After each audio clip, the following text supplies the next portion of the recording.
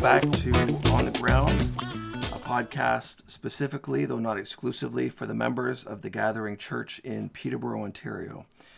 We are here in glorious Technicolor sound this week, thanks to a friend, Daryl Parsons, shout out there, who actually knew what he was doing, and he showed us how to use a microphone and to not sound like we're shouting through a concrete wall. So I'm sure our listeners will appreciate that.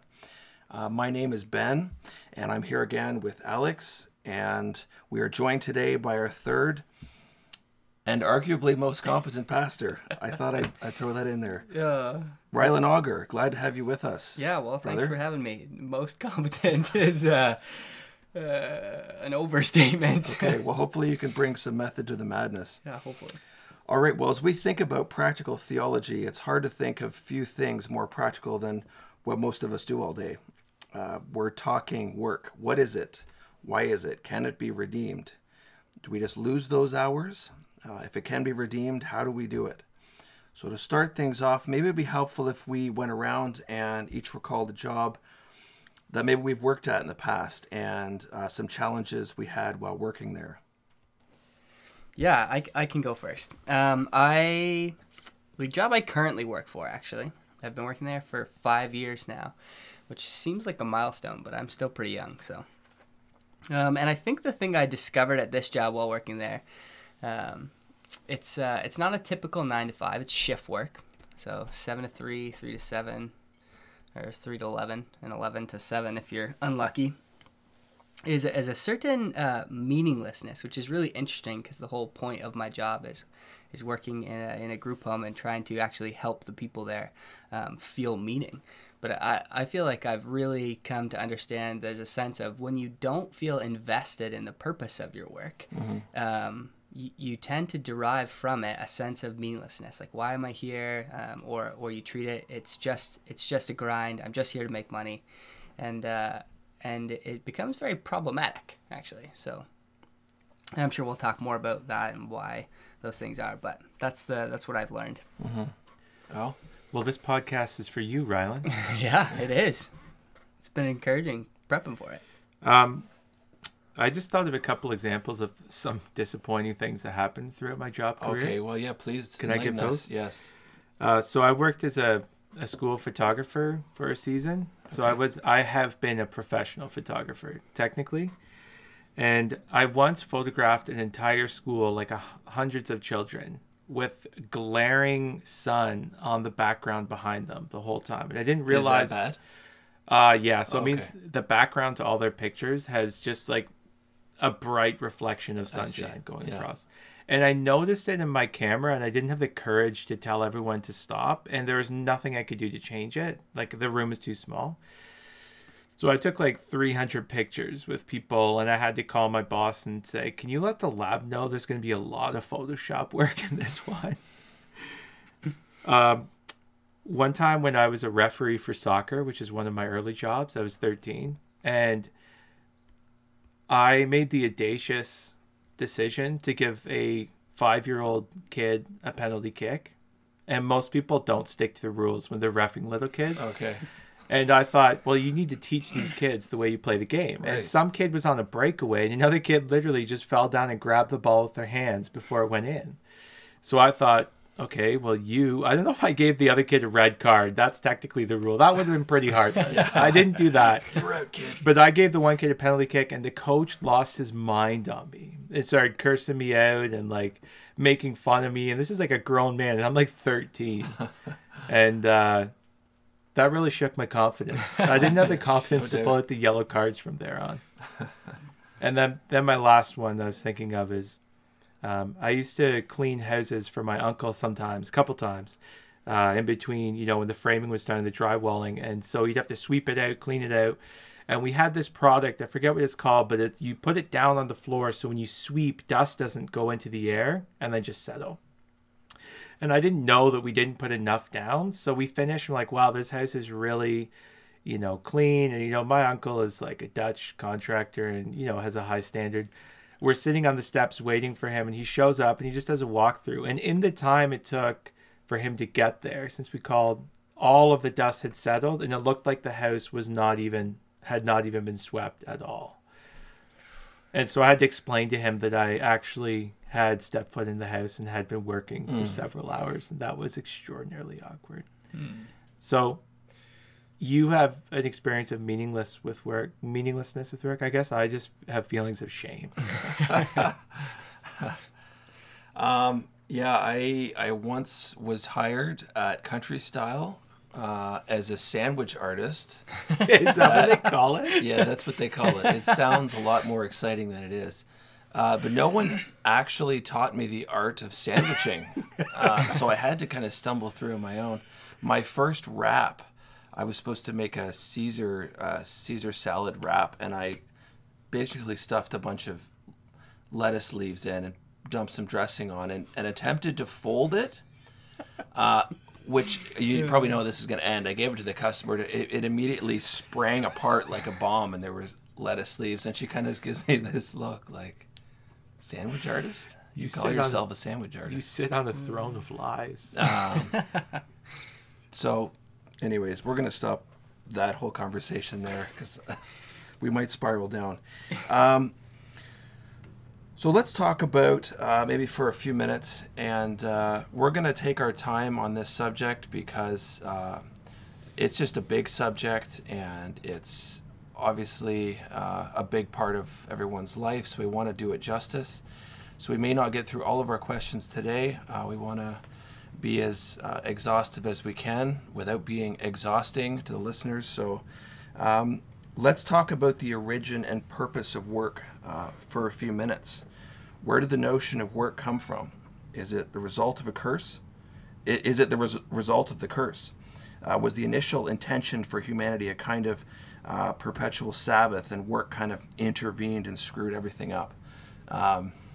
What do you guys think? So to consider from a biblical perspective where work came from, we obviously have to start at the beginning in Genesis. And the reason that's important is because work in the beginning, it was originally intended is different than we experience it now. So very much now our work is there's a certain futility to it. It's difficult. It's not as fruitful as we would expect it. Many things which we can talk about, but that is not the original purpose for our work.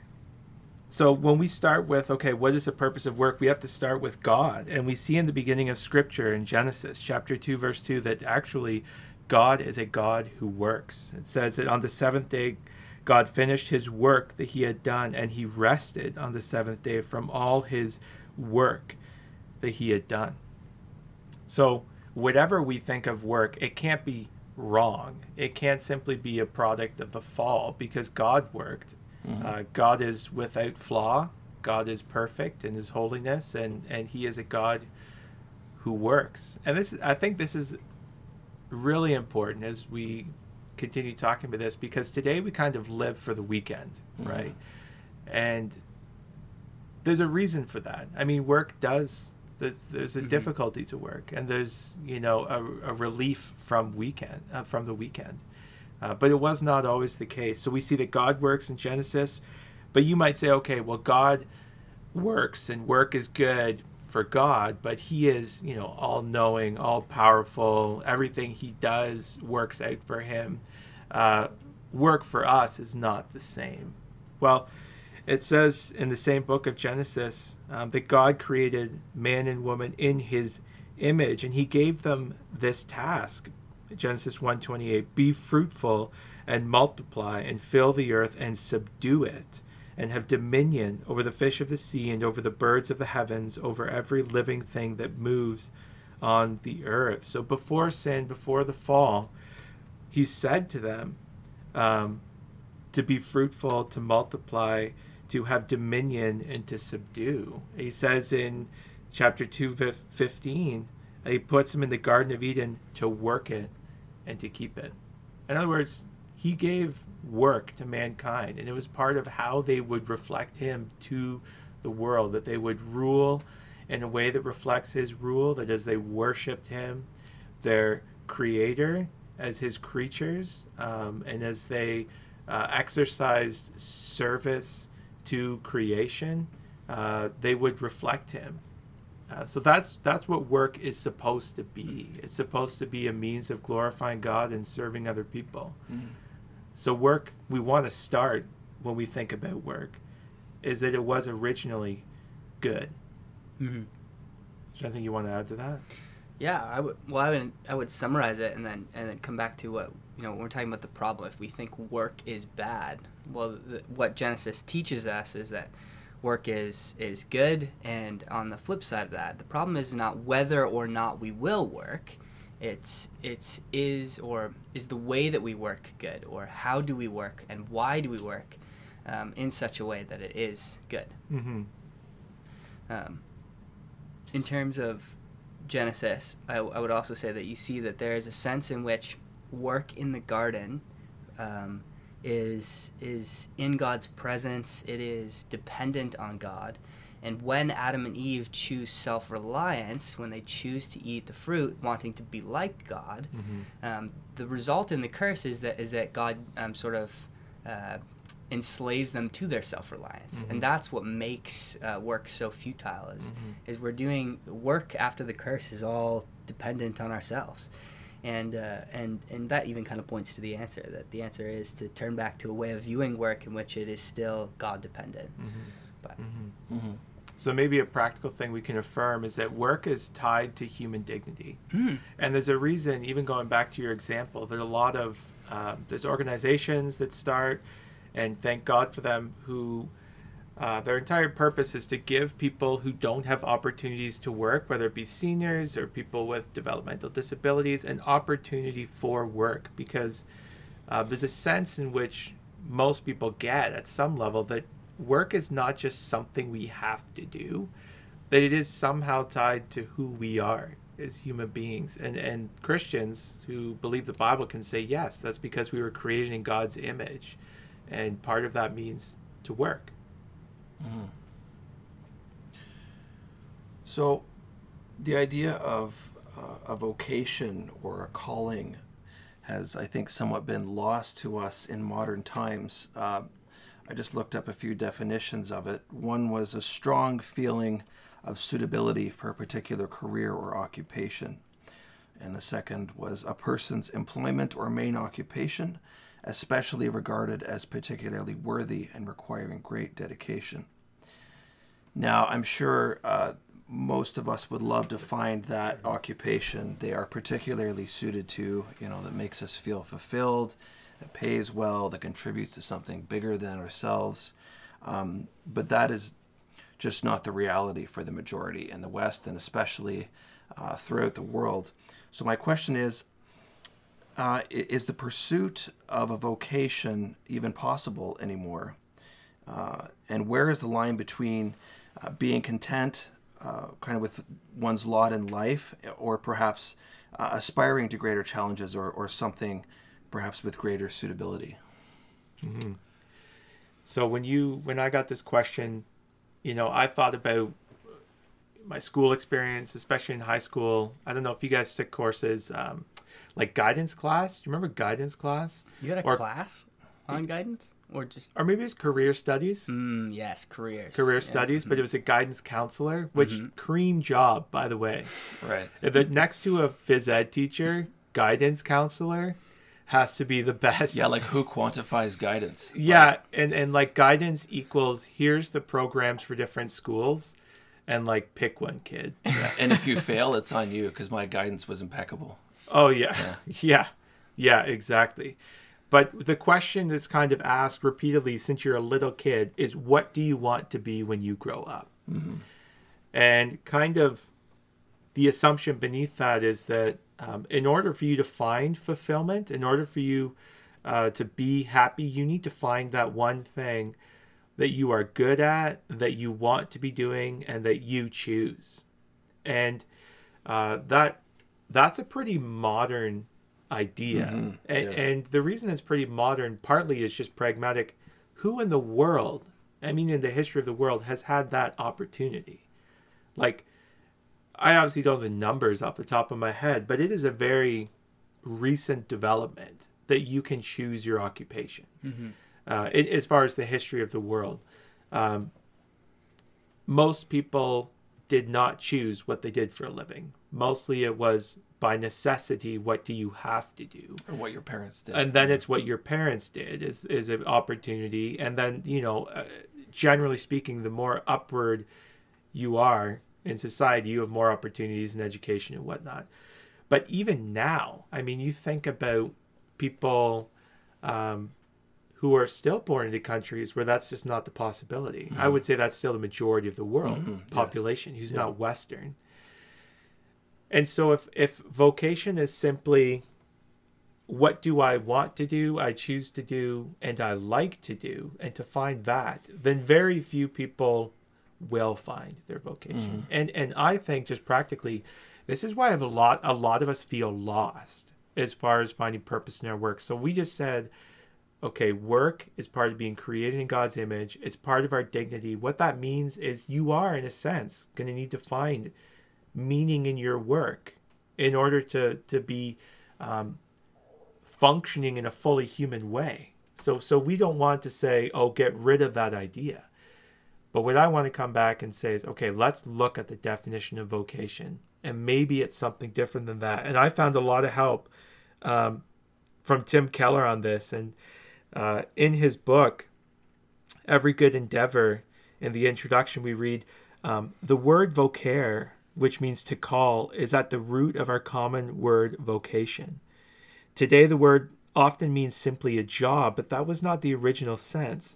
A job is a vocation only if someone else calls you to it and you do it for them rather than yourself, which is literally the opposite of what we would think of as a calling. And so our work can be a calling only if it is reimagined as a mission of service to something beyond merely our own interests. As we will see, thinking of our work mainly as a means of self-fulfillment and self-realization slowly crushes a person and undermines society.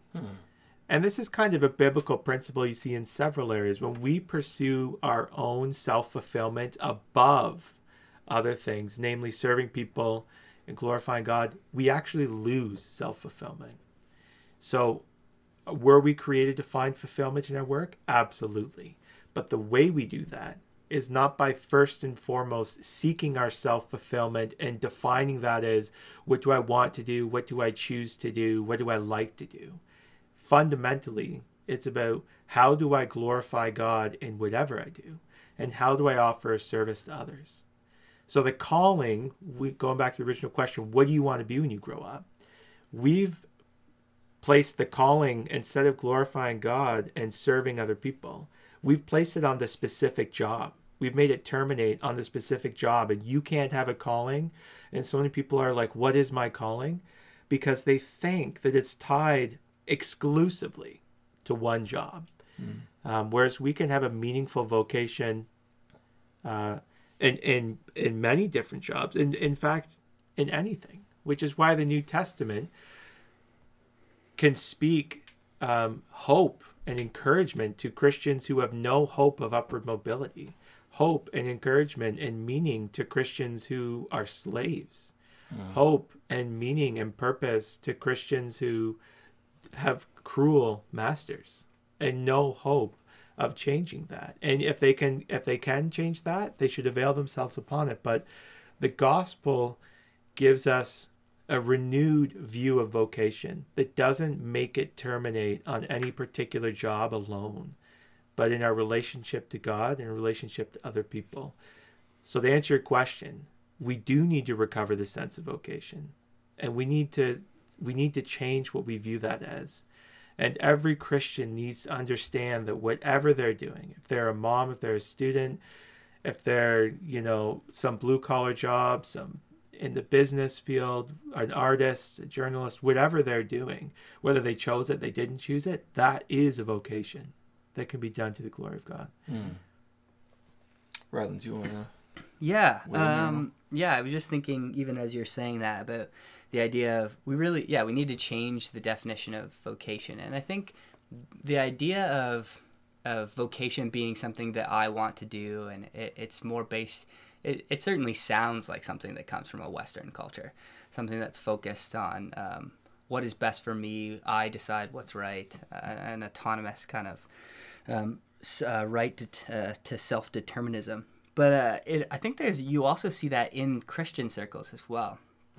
When we shift away from a view of God's providence towards God's guidance, and I wish people could see the air quotes I'm going to put around that, because I don't want to say that God's guidance is wrong, but there's a sense in which when we deny or downplay the fact that God has put us somewhere providentially, it immediately makes us feel as though something that might be harder or more difficult or doesn't line up with what we like to do, we want to say it's wrong immediately.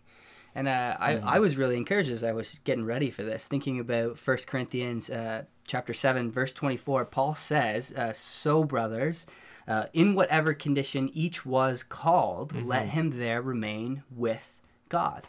And I think that's encouraging. In God's providence, he puts us in places where he would have us work for his glory. Our calling is to the King Jesus. He is our Lord and sovereign.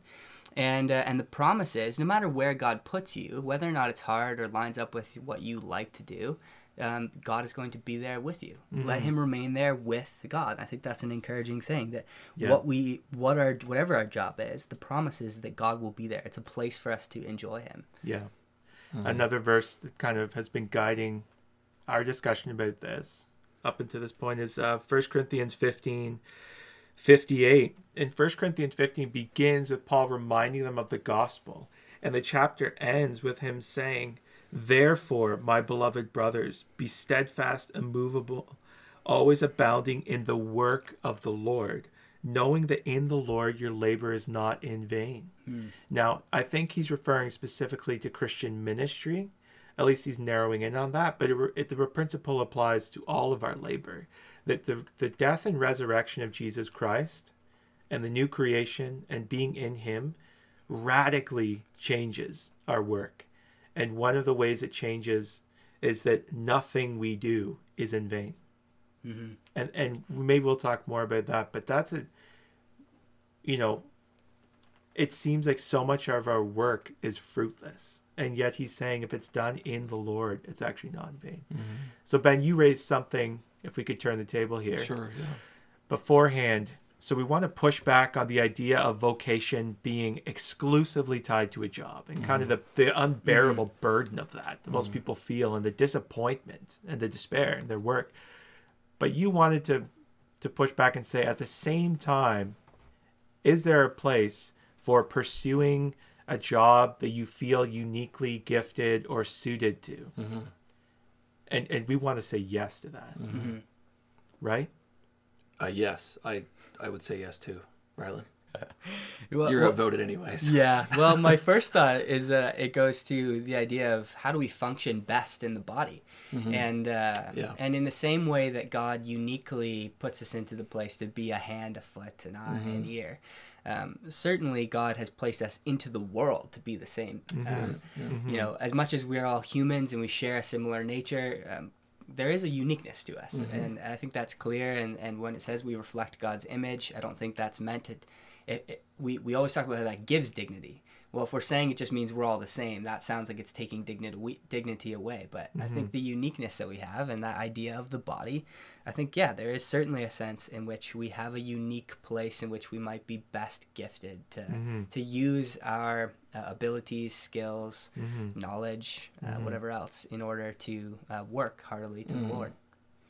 But not making that the defining moment, so that if you are not optimizing your skills and gifts, then your life is a waste. Gain your freedom if you can, as Paul says, but otherwise, continue in the calling which you've been called. So that's an encouragement, I think. Al, did you have any specific career you aspired to when you were young? I did, and as I was thinking about which ones I aspired to, it's a pretty significant downward trajectory. So it began with a doctor. Okay. That's what my academic career began quite strong. Now, was that in grade 1? Or? That was I was. You know what's funny? I actually began with the same. Like, I don't want to I hear thought. about your academic. No, career. that's what I thought I would be. Is I was like, I want to be a doctor, but I don't even know where that came from. Maybe it's because you get like 100% everything you do. No, You actually had a chance don't. of being a doctor. I right? don't. Okay, we can't talk to Rylan about this segment. We'll skip my Okay, aspirations. so it started with a doctor. I didn't like blood and guts. Moved to a lawyer. Moved to don't fail. Moved to No, that isn't a career. That's just an aspiration. that was the noblest aspiration Okay. I had for a long time. Is I wonder what medical school I'm going to go to. Maybe I'll have to settle for this university. To I hope I get into university. To 7-year prestigious, undergrad degree, kicked out twice from Trent University. So I've really struggled with this. What is my calling? What do I? And I struggled in school because I didn't get this. I thought, if I don't know what job I want to do, I don't know the point of anything I'm doing right now. I didn't know the point of homework. I didn't know the point of anything I was learning. I didn't see how I could glorify God in something I hated doing or I found boring. And so, when I was learning these things, it's helpful to me. I mean, I'm doing something now that I feel particularly suited to, and I enjoy and I love, and it's not without its challenges, but most of my life is a misunderstanding of what calling and vocation are, and making, huge mistakes because of that. So, what about you, Ben? What did you want to be? Well, if we're going back a ways, I used to want to be a vet. I liked animals and thought I'd like to make them feel better. Nice. And then one time I went to a veterinary clinic and saw a vet wrestling with a vicious Doberman, trying to give him a shot. And at that moment, I thought to myself, I don't think I want to be a vet anymore. I can't picture myself putting a rear naked choke on a Doberman. I've struggled with this as well. The past several years I spent at a great company, but the work was somewhat tedious. It was an assembly line, and I struggled with those same things. How am I'm not doing anything meaningful in itself. And it was very frustrating, and felt like I kind of had to just endure it until something more meaningful came along. Yeah. But those were very formative years, and I don't see them as a waste. And God was definitely humbling me in those years. Obviously, everyone can't do this, but at that particular activity, I was able to listen to sermons and books and just process some things for myself. And so even perhaps jobs we feel are a write-off can be redeemed in a cosmic sense, yes, but also perhaps for personal development. There's flexibility there, I think. Rylan, did you have any childhood? I can't even remember a lot of them. I think before I was certain that I was a Christian, I grew up in the church, but most of my aspirations towards a career were pretty money driven. Just like they're not even worth recalling what The they bottom were, line, or just eh? like Yeah. what was most interesting at the moment. Like I don't remember having a pretty distinct feeling like this is the job I really want to go into.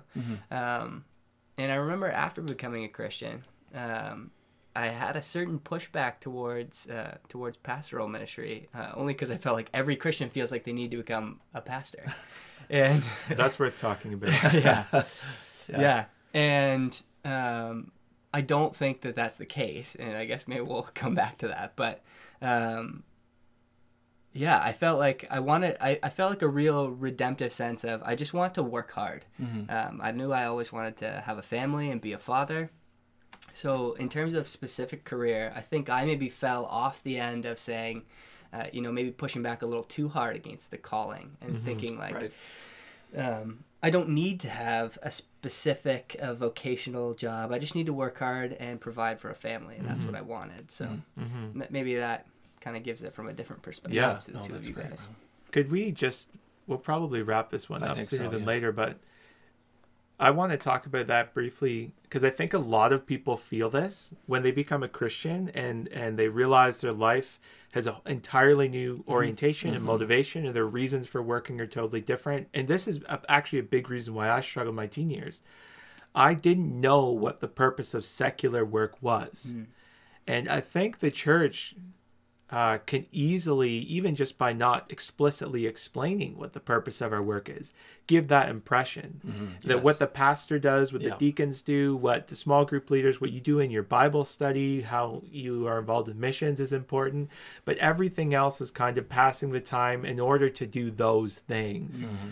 And this is something the church has wrestled with. I mean, I was reading about Luther this week, and one of the major reforms that he brought about was a renewed understanding of the priesthood of all believers, the sanctity of all labor, to get rid of the divide between the sacred and the secular, that there is not something more valuable in what a priest does than what a shoemaker does, in one sense. That they can both be done to the glory of God, and they can both be done in service and love to our neighbor.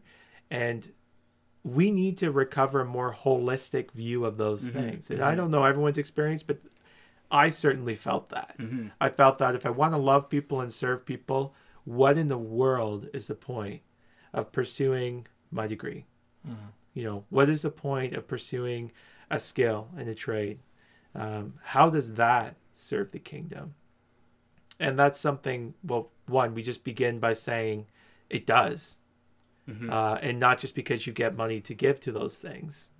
That's great too.